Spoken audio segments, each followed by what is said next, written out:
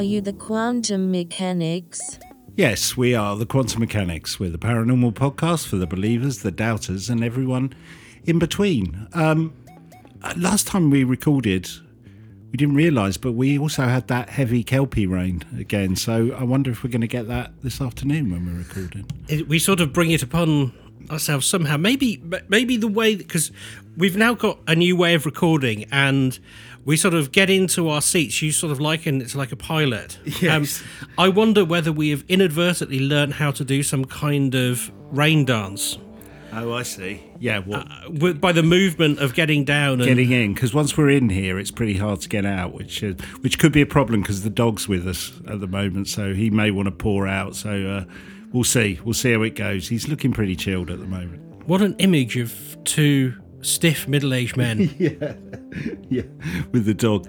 And we have just had a lovely lunch, haven't we?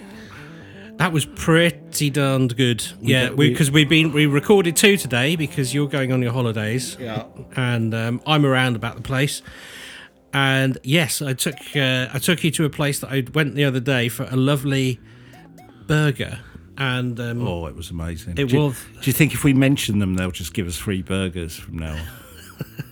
If you listen to us and you work at the Crazy Bear Farm Shop in Stadhampton. Yeah, please remember us. Remember our voices. Remember these voices and the praise of your burgers.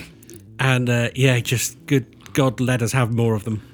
It was quite weird because I don't know exactly what Ben's going to cover today, but he did give me a bit of a hint it was to do with paranormal food. So I hope there was no kind of nefarious reason that you took me out for a burger. Fairy.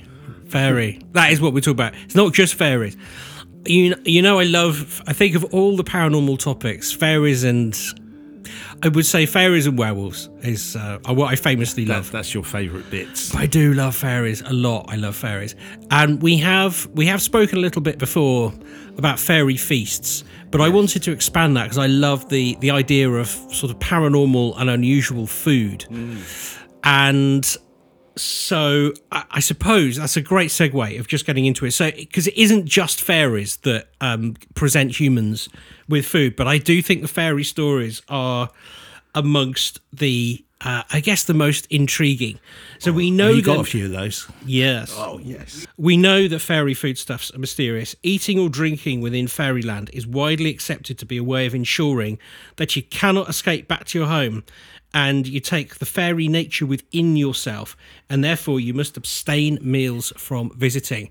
I'm taking this from, this is a brilliant website, British Fairies. When you say abstain meals from visiting, what does that mean? Abstain from meals whilst visiting. So if you visit you can't the fairies, eat when you're there. You mustn't eat or drink. No matter how much they tempt you. Got it. And here are a few little tales that I found. In the Hertfordshire fairy tale of the Green Lady, a girl working as a servant for the Green, so she's a fairy woman, green woman, right, is warned by some fish in a well where she draws the water not to eat the household's food. It sounds a little unlikely, doesn't it? But that is essentially that is what she was told. I wish those fish should stop carping on. Sorry, couldn't resist. But you see, she did refuse the food. But what is odd is that the converse of this rule can be true. If you encounter fairy food and drink in the human world, refusing to eat it is the perilous thing. So there are numerous examples of the potential fatal consequences of what not accepting fairy hospitality is in this world. The ill effects may indeed be more to do with the offence taken by the not eating rather than what you're offered. So that's a bit of a paradox. It is, and so you're never quite sure which way to go. So you either offend the fairies and not eating, and they might do something terrible to you, or you eat them and you're glamorized. That's the favourite word I've learnt from doing this. You remember glamour being put under the spell of the fairies. Things are not what they appear. They are glamorized. Right. On the Isle of Arran, 2 men were ploughing some fresh land, and one joked that the fairies should feed them in recognition of their hard labour. They duly found a table laid at the head of the field, but neither dared eat what had been provided because the field had never produced any crops as yet. Can I just go back to their motivations? So they're ploughing a field, I guess, for themselves or to do jobs. Why would the fairies? Yes, I know that's very much the point. But I suppose what they're thinking is the fairies will benefit from this tilling of the land, right? And for some reason, maybe the fairies could plant their crops. Turns out, though, that field never produced any crops because of their refusal to eat the food. The fairies were so upset. I don't blame the fairy in that sense. They're going along, these two humans ploughing the field going, oh, we've done such a good job, the fairies should reward us with some lovely food. They go, oh, fair enough. And they set up a table. I know. Do you know what I mean? With some really good grub on it. And then the two guys go, oh, I'm not eating that. I'd be offended if I was a fairy. The thing is, as well, though, that it's not recorded in that tale how big the food is. Right. Because, I mean, they're small, aren't they? Oh, I see. So, yeah, it might be a small spread, as they say. It could be a very small spread. But what do you know... I'm intrigued by the tales of what people do to you personally if you don't take the food or the drink. Right. What do you? The worst thing would be like killing you, wouldn't it? That'd be the worst thing. Or kind of, eternal torture or something. Yeah. Well, take this story of the Devon ploughman who very kindly mended a fairy's broken baking peel. Don't know what one of those is. I was going to say, what's a baking peel? I don't know. But the fairy... He mended it, and some cider was left in thanks, which the man happily drank. The ploughboy, however, refused it, and he was pinched mercilessly, is how it was recorded. And I would imagine fairies have got pretty small fingers, so yes, it probably wouldn't hurt that much. I love that. Oh, I'm going to come for you. You know how, like when you go chasing, like this sounds, when you're playing with small children, you go like little crab pinches. I'm going to come and get you. I imagine that's the fairies, but it's like, it's not a terrible thing to happen. But also, I love that. We could do a whole episode on paranormal pinches. Oh, do you know what? I reckon I could. You could muster something up? Yeah, I think so. In comparison, in one Scottish account, a ploughman felt thirsty and, hearing a butter churn, wished out loud for a drink from it. A woman in green appeared and offered him some fresh buttermilk. He refused this because her clothing made him suspect her supernatural nature. She told him that, after a year had passed, he'd not be needing a drink at all, and, sure enough, within 12 months, he was dead. So that's the worst thing that can happen. Again, it's another story of... I guess it's a cautionary careful what you wish for. You wish for it, you get it, and then you go, I don't want it now. Yeah, I know. So what's going on? Take the risk. I love the very vague geographical references in this because that last one was from Scotland. A similar fate befell a man from the Isle of Man, just generally from the Isle of Man, right, who refused to eat smoked meal porridge offered by the fairies, and he died as well. But he was given a countdown to that death. Really? Well, he was told that if he didn't take the porridge, he would die. Right. And had he asked for the porridge, or do we not know? He was rewarded with some porridge. Right. Okay. And it's not much of a reward, is it? Those fairies must go, what are wrong with these bloody humans? They wish for these things, we give them, and then they just, I don't want it. Outrageous. No wonder I'm with the fairies on this one, I think.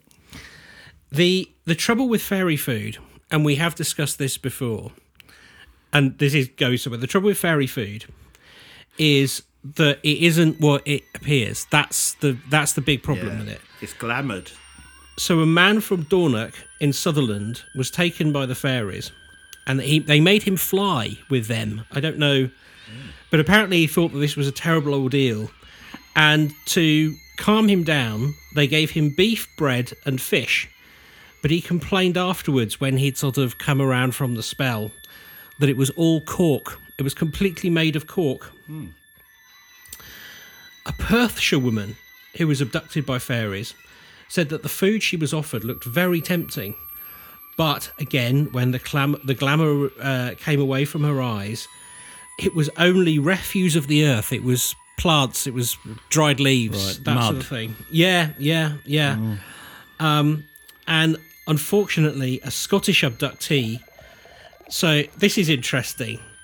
So she was presented with a huge table, sumptuous foods, and she describes there's a whole ham. And this is the weird thing. They appear to be, in this case, humans, not human size, but the size you would expect for a human. Yeah. So you've got a big glazed ham, you've got puddings, you've got pies. It's almost like a Victorian feast. You've got milk in fish, all of that sort of stuff. Sounds a bit like those scenes in Harry Potter, doesn't it? It is, yes, in the dining hall. It's like Ron's eyes. Yeah, whatever they fancy just appears. Exactly. Yeah. And she was so grateful. She was going to dive in, but she said grace.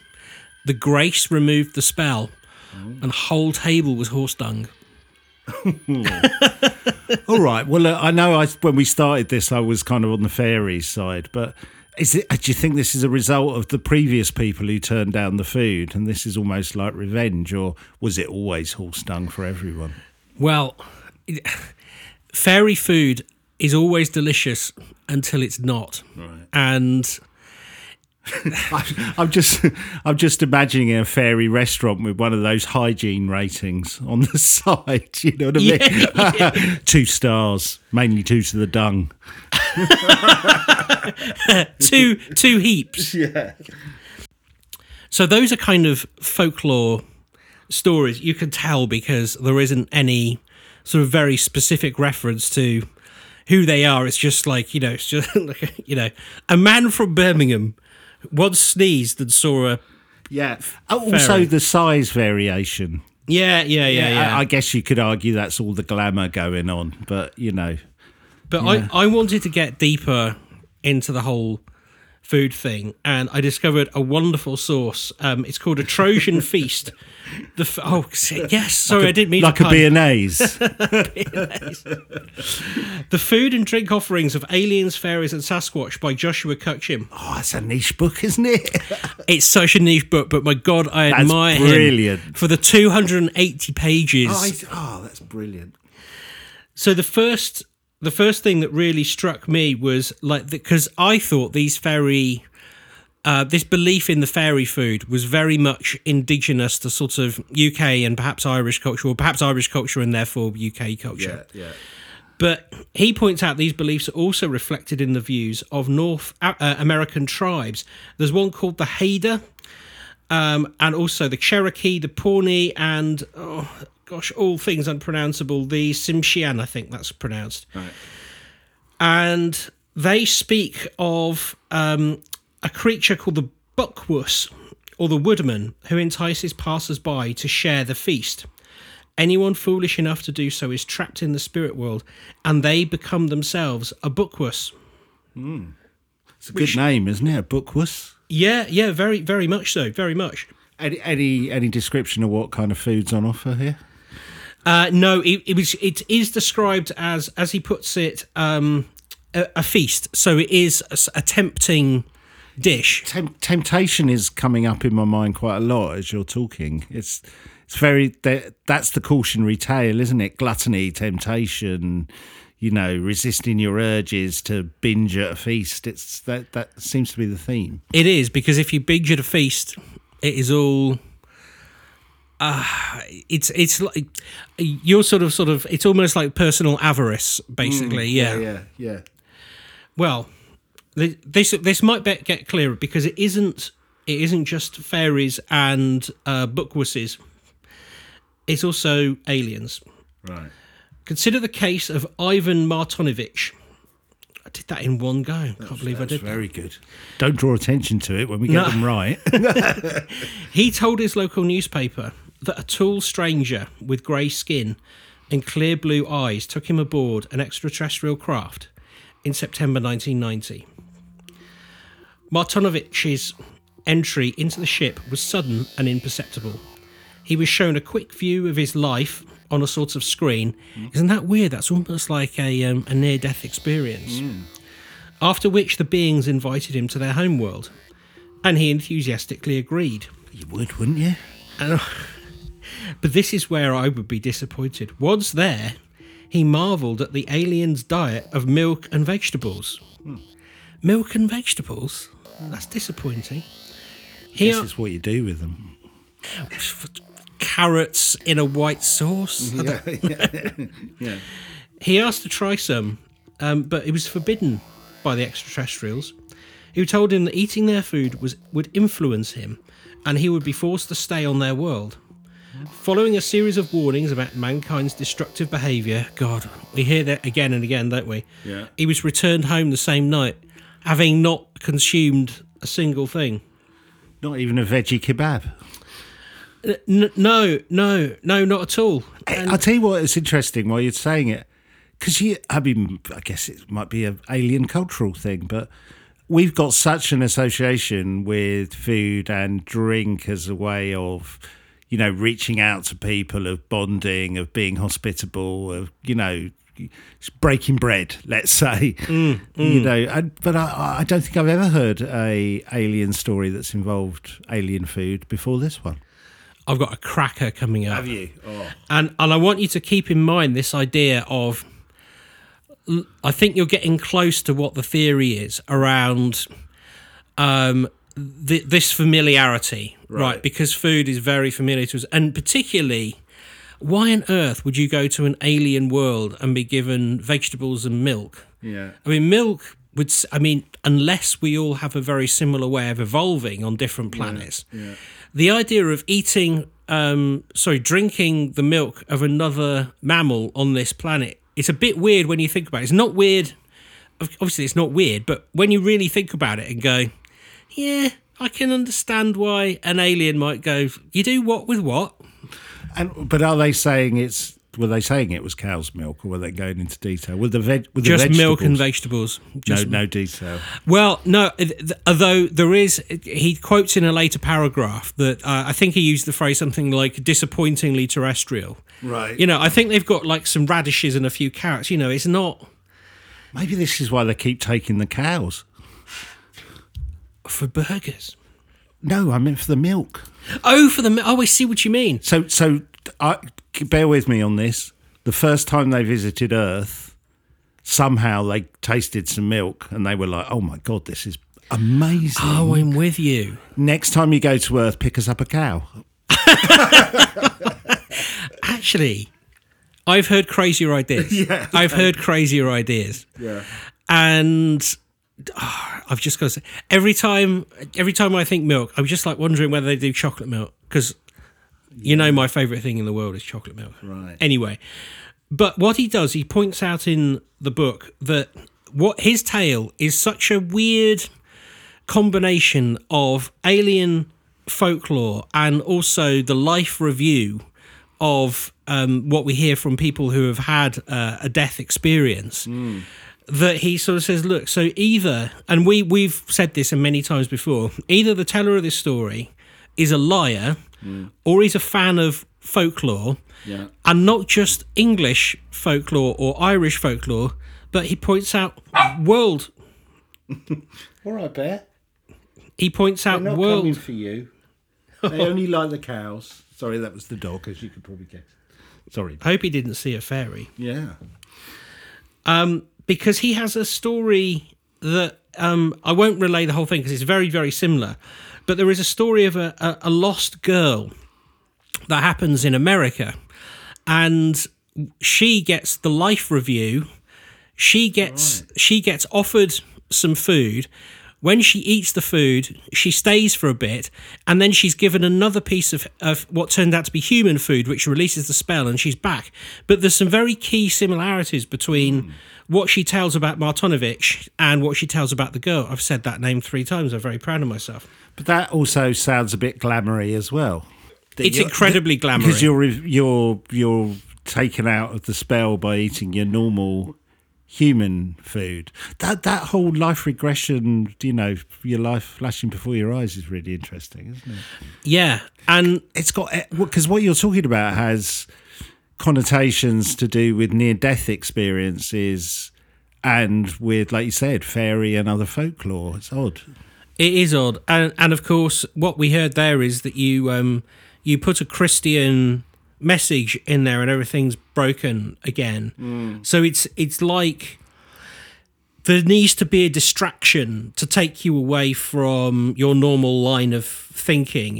You know, but it's probably part of this, magic, either with a C or a K, that is bringing you into this world.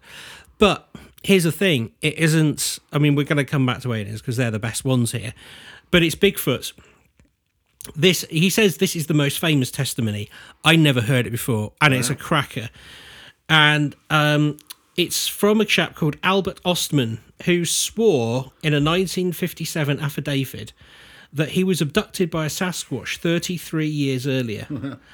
Ottman worked as a prospector in British Columbia and was allegedly picked up and carried while asleep, sleeping bag and all. After 3 hours, he was unceremoniously dropped in a small valley surrounded by 4 Sasquatch that he presumed were father, mother, son and daughter. Over the course of a few days, he was fed sweet roots that he described had a satisfying taste. So interestingly enough, Ostman used consumables and also the things that he had on him to escape, things that are sort of different to the world that he was in. So he tricked the father into eating his entire can of snuff, the tobacco making the beast ill. And he then... Not surprisingly. He also convinced the largest of the Sasquatch to down his entire flask of coffee. And he said, euphemistically, that did no good. I can imagine. I just got this vision of these 2 Sasquatches going absolutely nuts. One high as a kite on snuff. The other one had so much coffee, it's running around like crazy. Yeah. I'll tell you what, I'm not sure he was running around. I think he meant a different thing. Oh, I see. The first coffee and cigarette of the day. Right. I think he might need to go and use the leaves, as they say in Sasquatch. If a Sasquatch poos in the wood, does it still exist? Does anybody hear? When you were saying this story, what was going through my mind? I was thinking about Goldilocks and the 3 Bears. Yes, too hot, too cold, just the right. The family, eating the porridge, who's been sleeping in my bed. There's certainly parallels with Goldie. Is that just me? No, I don't think it is. I think that's interesting, and that sort of brings me on to some of the symbolism that is going on here. Because if you just substituted bears with Sasquatch. Well, yes, that's right. But of course, it's very interesting what you say, because in Goldilocks and the 3 Bears, the bears are out, right, when Goldilocks is there. Yeah. But they appear only when she's sated and in bed, which, there is an allegory there of... Oh, like a dream state. Or, Yeah. Which, they're interesting, not in my notes at all, but That's very... really interesting. Because she is sort of... She's consuming and then using the facilities. You know what I mean? This toilet is too tall for me. 2-star review on TripAdvisor. This toilet is just a urinal. Yes. Anyway, the other thing that was going through my head, a bit of Alice in Wonderland was going through my head while we were talking about this. That connection, which is we've had that come up recently. And the other thing is, how bad was that Sasquatch food? You know what I mean? I've always heard they do a good prawn cocktail, Sasquatch. You've always heard? Yeah. That's what the rumours are. Sasquatch dining. Their Mary Rose sauce is just to die for. Oh, I got to say, I went for somewhere for lunch yesterday. I'm not super rich. We didn't have any food in the house. I went and got a jacket potato with prawns and Mary Rose sauce. I love it. That's my favourite. I love a prawn cocktail. I know it's a bit tacky these days, but I do love a traditional prawn cocktail. I love it. But the thing is, it's school holidays, right? And it's sixth one was working in shops. What she actually gave me was prawns, and then she dolloped a load of mayonnaise over it. And I said, that's not Mary Rose sauce. And she looked at me like I just told her that she'd got very poor A-level results. And you could have just added a bit of ketchup and made your own. Not quite the same. £6 for a jacket potato, man. What? Yeah, £6. You were glamoured. I was absolutely glad. I ate it very grumpily. Yeah, I bet. But so the symbolism, I think, is important. Because the author points out that quite a lot of the time, even putting the Sasquatches aside, a lot of the time the food that is offered is bread or bread-like. Comes back to breaking bread. It is. And bread has long been associated with fertility and rebirth. Yeah. Wheat dies and is reborn time and time again, and has been tied to themes of renewal since ancient Egypt. Well, even, the body of Christ is bread, isn't it? Exactly right. So, stop reading my notes. I'm sorry. For millennia, bakers in countless cultures have fashioned bread in the shape of moons, suns, genitalia, representing reproduction and rebirth. Right. And this duality is well represented in the Christian Bible. The Old Testament associates bread with the fertility of the earth, mentioning it more than 20 times, while the New Testament, over 30 references, embraces bread as a central focal point of the Eucharist, offering eternal life. Bread symbolises the cyclical nature of existence in all its many forms. So, what does that mean? Can I have a guess? Yeah. This, maybe I'm wrong, but this seems to be leading towards this is almost some. I hesitate to use the word kind of mass hysteria, but it's almost like some human need that is being played out with these food encounters with either spirits or fairies or Sasquatch or aliens that which kind of maybe leans to it not being real. Yes, and perhaps familiar. Right. So okay. All right. Yeah. So this is where he starts to put this theory together. Right. Are we maybe dealing with intelligences at the boundaries of the internal and external, the physical and the non-physical? Entities so intelligent and foreign to us that they can only effectively communicate to us through symbolism and mythology. Right. So he uses, like you talk about the ants sometimes looking at the moon. Yeah. He says, certainly the family dog must consider the bulk of its owner's behaviour illogical and magical. Except, well, a few things, but the feeding time, right? Right. That is something... It's a bond. It's a bond. We all understand the feeding time. Yeah. There isn't a single dog that doesn't look at its owners at dinner time and go, I want some of that, or remind you it's 5 o'clock and it's time for its dinner. Yeah. So he then goes on to say, and I think this is probably where we would go, modern science would write off such a notion as highly unlikely. It's fantastic, right? In the sort of truest sense of the word. The easiest course of action is for us to fold and admit the phenomena is wholly psychological. Which I just did, didn't I? I did fold. I folded about halfway through, but I like your ants analogy, and the dog analogy is really interesting because it's like, yeah, that would make sense. But again, I guess what's going through my mind is in alien encounters, let's talk about that. I'm surprised food doesn't come into it more often then. Stay tuned for the best alien food thing you'll ever hear. You're really... So food does come. I'll just finish that sentence because that just sort of closes that thought. If you examine the data, he points out it is difficult to conclude it's highly psychological because the number of these cases involving multiple witnesses and the strong consistency of these phenomena across the world, he suggests something else is at play. So just before I say what that is, I wanted to say, like, in the extraterrestrial thing, quite often you do get this thing where people are forced to drink something horrible. Right. And they're always told, like, oh, you need this for your own safety. You need this to perhaps fly in the craft.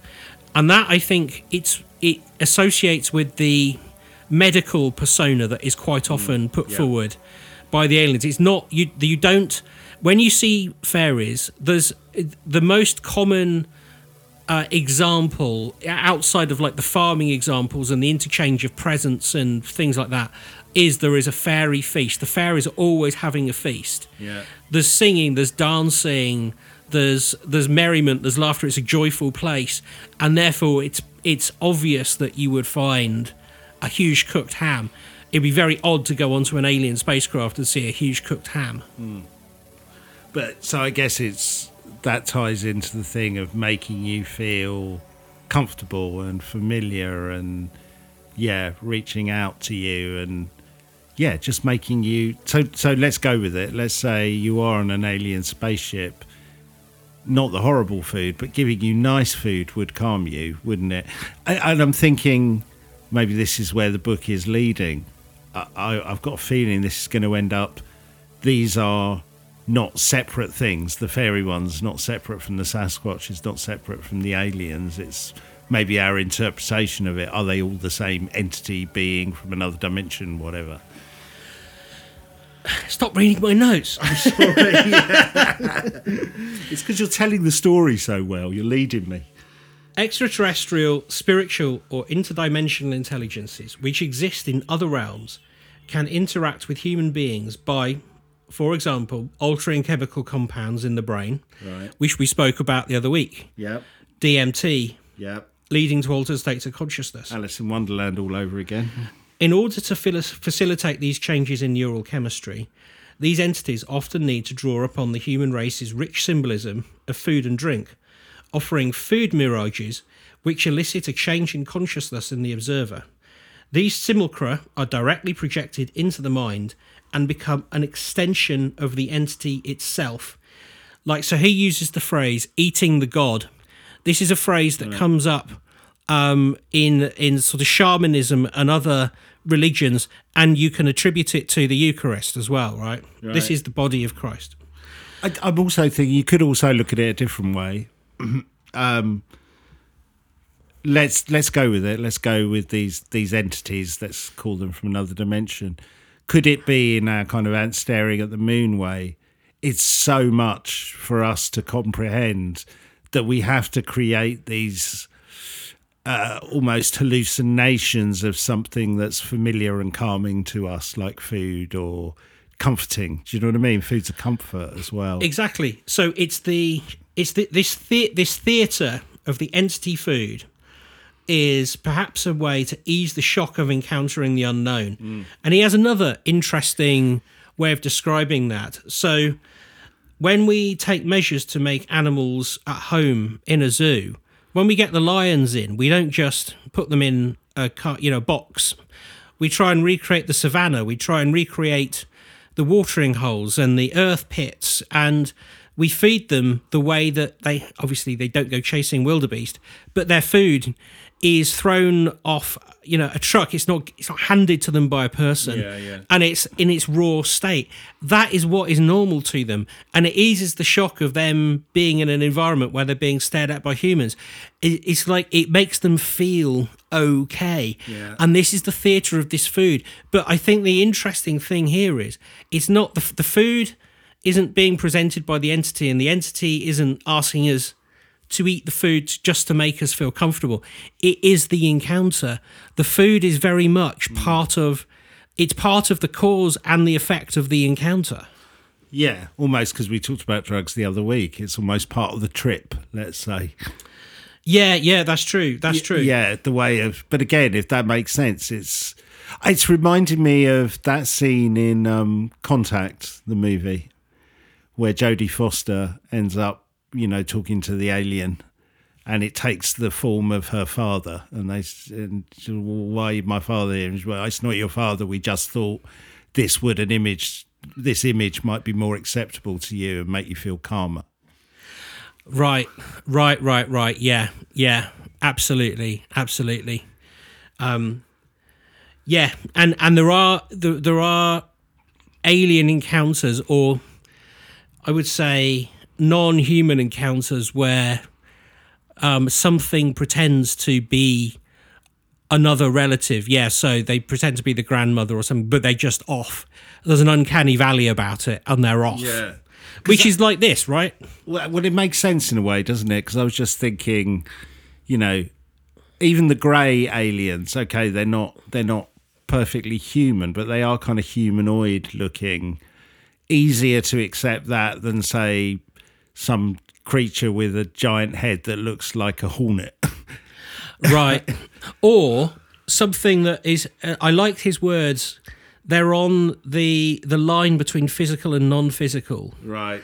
And perhaps we simply couldn't see them if they didn't find a way to connect with us at the human level. Right. So they're not as, I think it was Star Trek or someone described it, humans as big bags of water. Right. They're not big bags of water.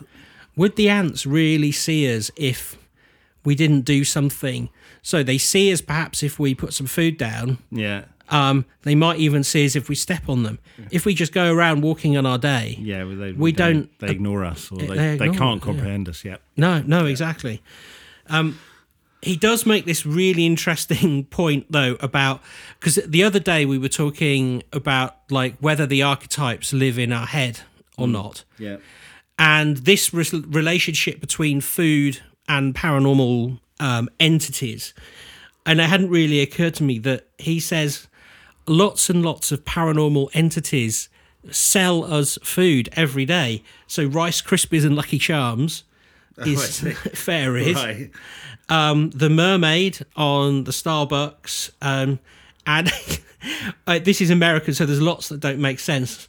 But the Jolly Green Giant for vegetables. What's that got to do with sweet corn? He was just very good at growing it. Yeah. And there's a lot of dung off a Jolly Green Giant. Yeah. But I saved my favourite alien here we go. food encounter. This is just... I read about this about 3 years ago, and I think one of the reasons I want to do this episode is just so I can contain this story. There's lots of reasonable accounts of this story, but this was the one I like the most. It's from A People's Tonight, which I think an American publication. And this particular account is written by a lady called Vicky Verma, and I've just edited it for time because she's got so much of the detail in there which was missing from some of the other accounts. Right. But it all starts with a gentleman called Joseph Simonton, who's a poultry farmer, is 60 years old at the time of the encounter, and he comes across a UFO. On April the 18th, 1961, Simonton was having breakfast in the late morning in his home when he heard a confusing noise near his farm. He looked out of his window and was stunned after seeing a silver disc hovering over his backyard. The UFO was about 4 metres high and 10 metres in diameter. That's quite big, isn't it? I mean, 10 metres, it doesn't sound like a lot. Yeah. But that's huge because a car, I was thinking about this, a car is about 2.5, 3 metres long. Maybe a big one is 4 metres long. Yes, that's the size of a bus. It's really big.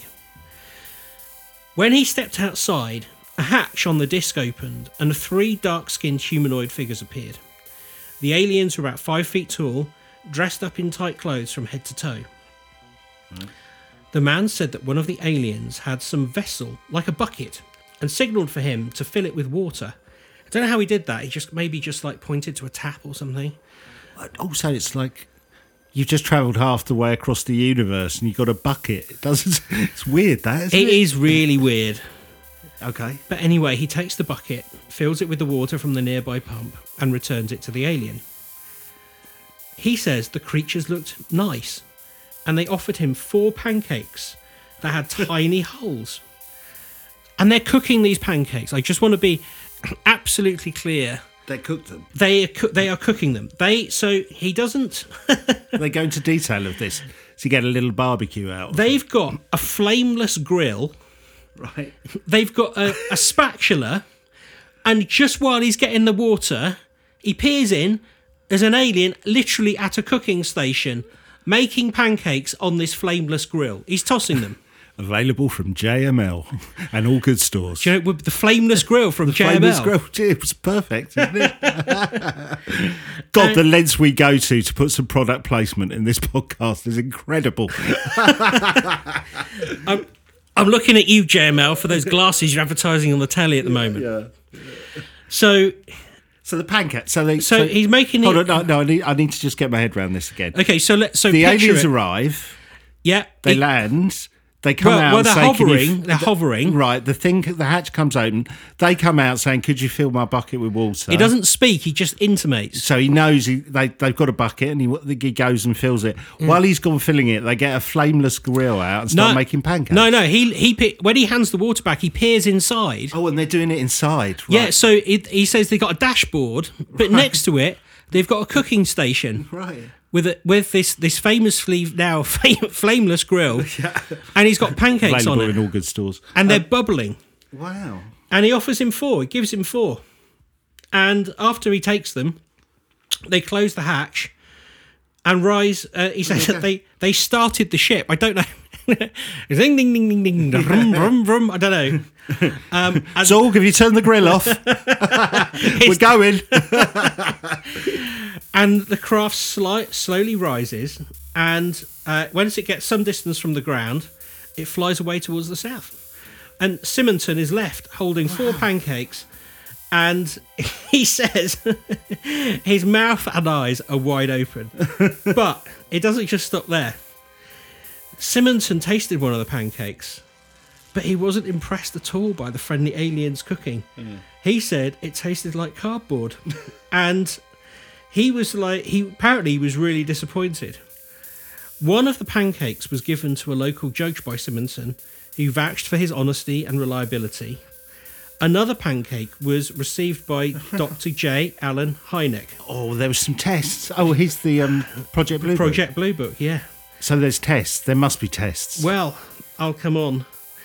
And the third one... Because it's making me think, did they stop? Because he was a poultry farmer, right? You can't make a pancake without eggs. Well, not a human one. Well, you see, the testing was done at the Food and Drug Administration by the Air Force, who had the third pancake. The pancakes were made by entirely earthly products. It was wheat, it was flour, right? Eggs, milk, and eggs. Yeah, they were just very poorly made pancakes. What does that mean? I don't know what it means, but I was incredibly disappointed. And I think what makes it even better, what makes the whole thing even better, and one of the reasons I chose this story, I guess we'll have to, maybe we'll charge putting it on social, I don't think you mind, but the illustration that they, when she wrote this story, and it is the greatest alien food story I think I know, pancake-based story. Could you just read that and draw it, please? and that's what the artist drew. That is brilliant. Looks like it's not bad. It's not bad quality. It's a good painting, but the ship is. It looks like a man in that the blue, what they call the blue men. Yeah, or one of those kind of downhill skiers. Yes. And he's handing over the FA Cup. And he's got a swimming cap on his head. He does, and there's no way that craft is 10 meters. No. According to the scale of the humans. No. There. But okay, if we went with it, I've got this other feeling that maybe this is what aliens do when they kind of visit Earth. It's like when when you go on holiday and they say you've got to kind of embrace the local culture and eat the local food. Maybe they went, well, everybody down here eats pancakes. What do we need for that? We need some wheat, some eggs. We need, so it could be a true story. And this poor old farmer has gone, these are alien food.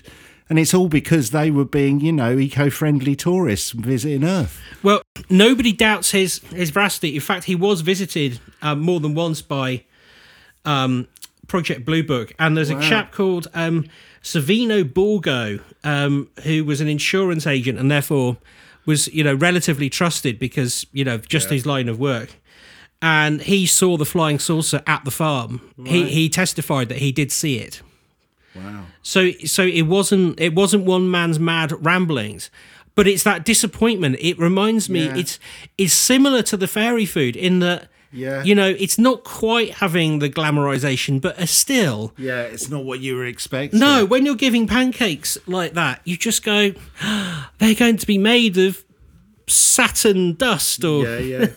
I like my theory, though. That would be the ultimate irony, wouldn't it? It was actually all happened as planned. It just meant that they were making food that the locals ate. And so it would come up, you know, testing as normal. Yeah, no, absolutely. Like... Although the flameless grill is bothering me. I mean, I think he means a grill. Yeah. This is 1960s, so I suppose a flameless grill might have been... I mean, it's obviously electric powered. But I think this whole... It could have given them some eggs before they went, couldn't he? That's what I do. Yeah. Have some eggs. Go on, you've given me your pancakes. That's what you do, isn't it? You've given me some of your food, I'll give you some of mine. There are older tales which aren't purported to be UFOs, but you remember when we were talking about like the airship flaps and such? And there is a story about an air balloon. It's an airship. It's an inflatable, clearly, that drops anchor over a village. Yes, that's right. And then somebody comes down the anchor and starts suffocating. That's right. Yeah. But they take some beer with them.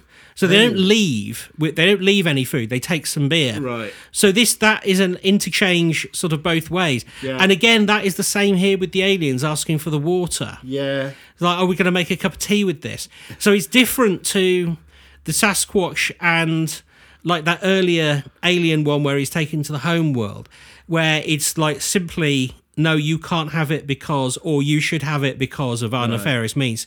This seems like, oh, thanks for the water, mate. Have some pancakes. See ya. It's making it sound like these aliens are all on like RVing holidays, doesn't it? They're on camping trips to the Earth. I mean, I just like the idea that he's just like, they've got one greedy friend with them. He's like, oh, I'm so cooking. My wife never allows me to make these pancakes. Like, Stan, your pancakes are terrible. Everyone says they're terrible. Like, give them to that human. I don't want them. I like the idea as well, as if it is made up, that they've gone, how can we make these pancake weird? 6 holes in them. You know what I mean? Well, so I think the reason he says they got little holes in them, because I'm imagining them to be, you know, like those little Scotch pancakes which have, but wait, because when you cook them, the batter, you get holes. Bubbles. Yeah, bubbles, yeah.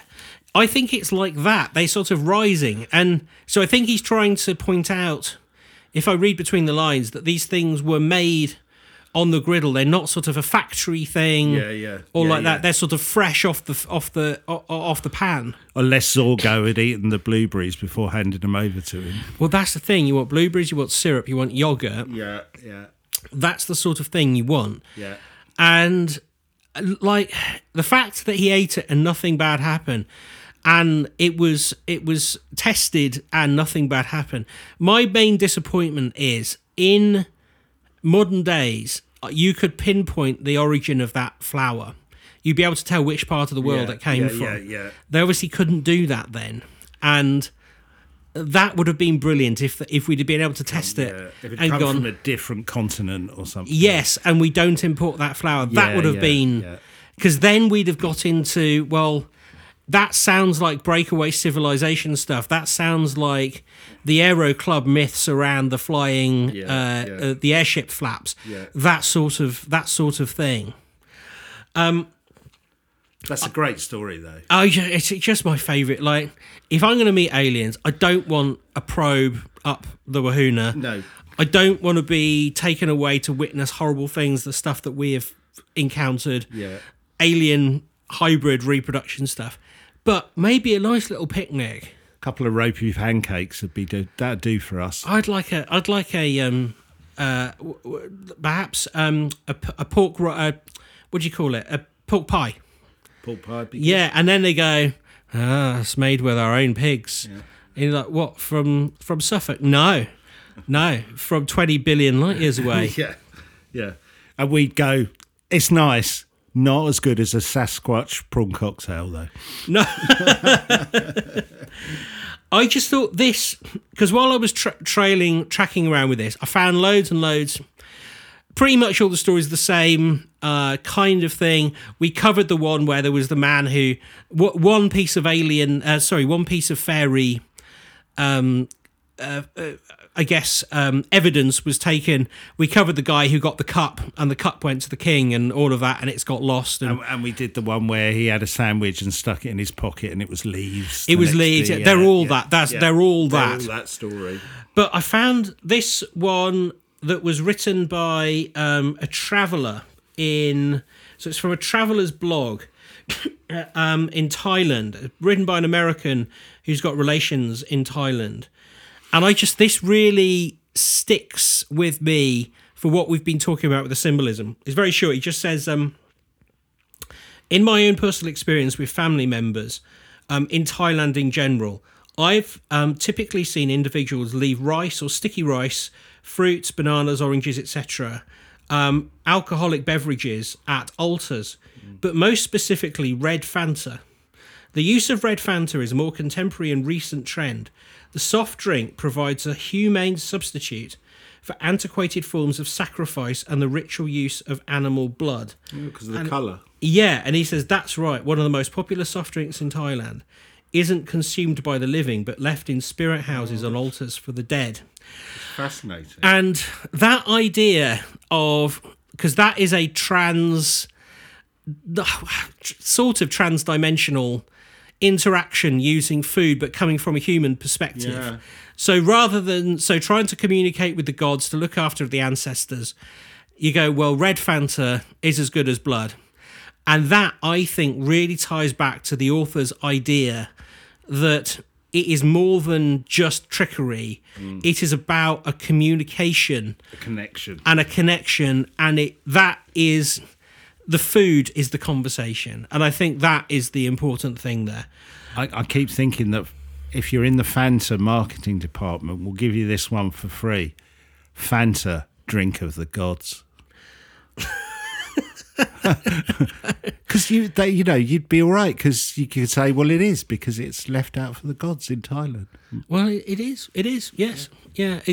Don't use blood. Don't go red Fanta. It's as good as blood. No, the marketing department would never sign that off. But no, I think you're right. I think this symbolism of food in all cultures, really, isn't it? Like you say, I was thinking when you were talking about leaving the Fanta at the temples, and I've seen it when I was in Japan, people doing similar things. The harvest festival's a bit like that, isn't it? You know what I mean? It's that. Oh, it's 100% that. Yeah, it's all that. So you can see. I guess you can argue that two ways, can't you? You can argue it, this kind of premise that the author's gone for, that there is some kind of either spiritual or interdimensional connection, which is why this link exists. Or you could just say food is so important to us that it almost takes on a spiritual and religious significance. So maybe these experiences are an expression, a hallucination of that. Yeah, absolutely. And I think that it's one of those where if we think about it in the normal terms of, well, food is just food, then we'll never get to an answer. Yeah. If we start thinking of it as part of this language, this song and dance that we appear to be having with the paranormal, and all those elements that you were describing there fit into that, then we might have a better understanding of what it is. And of course, I think there are other things that you could be saying. I would imagine, because I was thinking this, it sort of fits outside the same story, but we did cover it a little bit when I spoke a couple of weeks ago. Because if you say you eat a magic mushroom and you get to speak with other deities, that mushroom itself is the communication. Right. A little bit like the ayahuasca there. The ayahuasca consumption is it's the first part of the communication. It knocks on the door. It's the telephone. It's the Zoom link. That's right. It's the thing that allows the link to happen. And maybe when you meet the fairies, rather than starting with the Zoom link, they're handing you their mobile phone to read a text message. That is taking the analogy way too far, but you know what I'm saying. Yeah.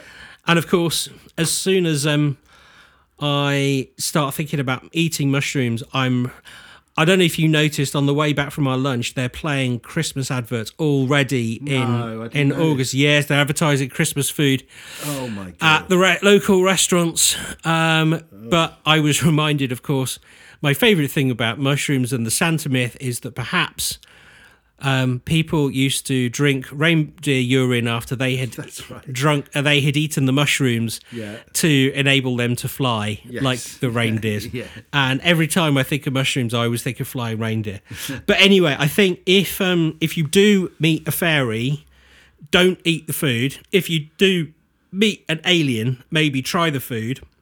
If you meet a Sasquatch, maybe you always have some snuff and some coffee, and some loo roll.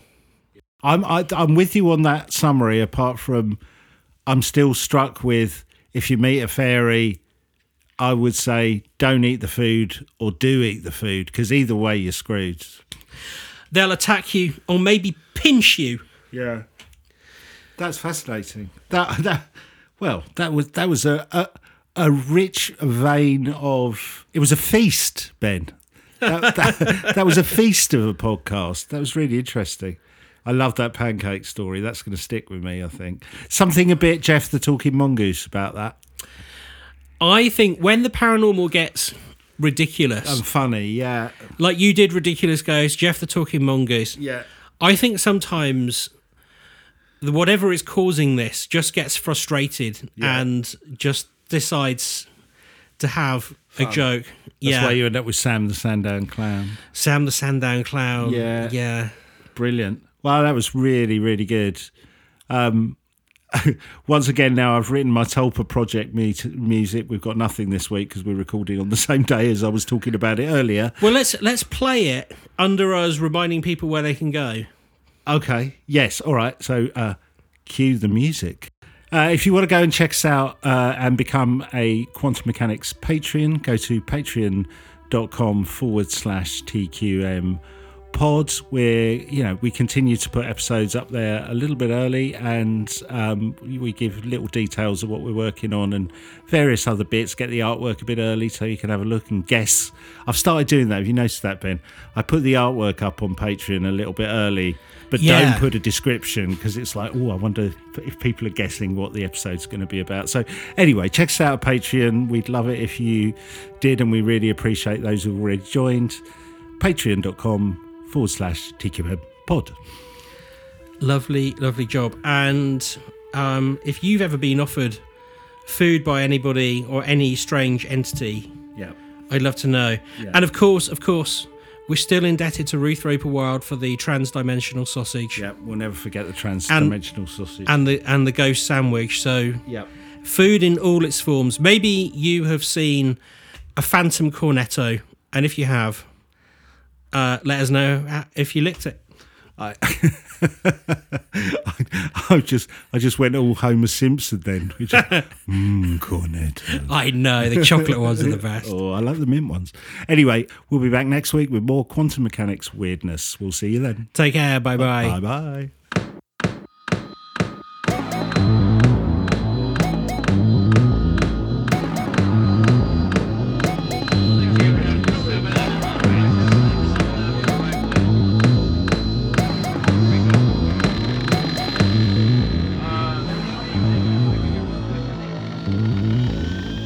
Are you the quantum mechanics?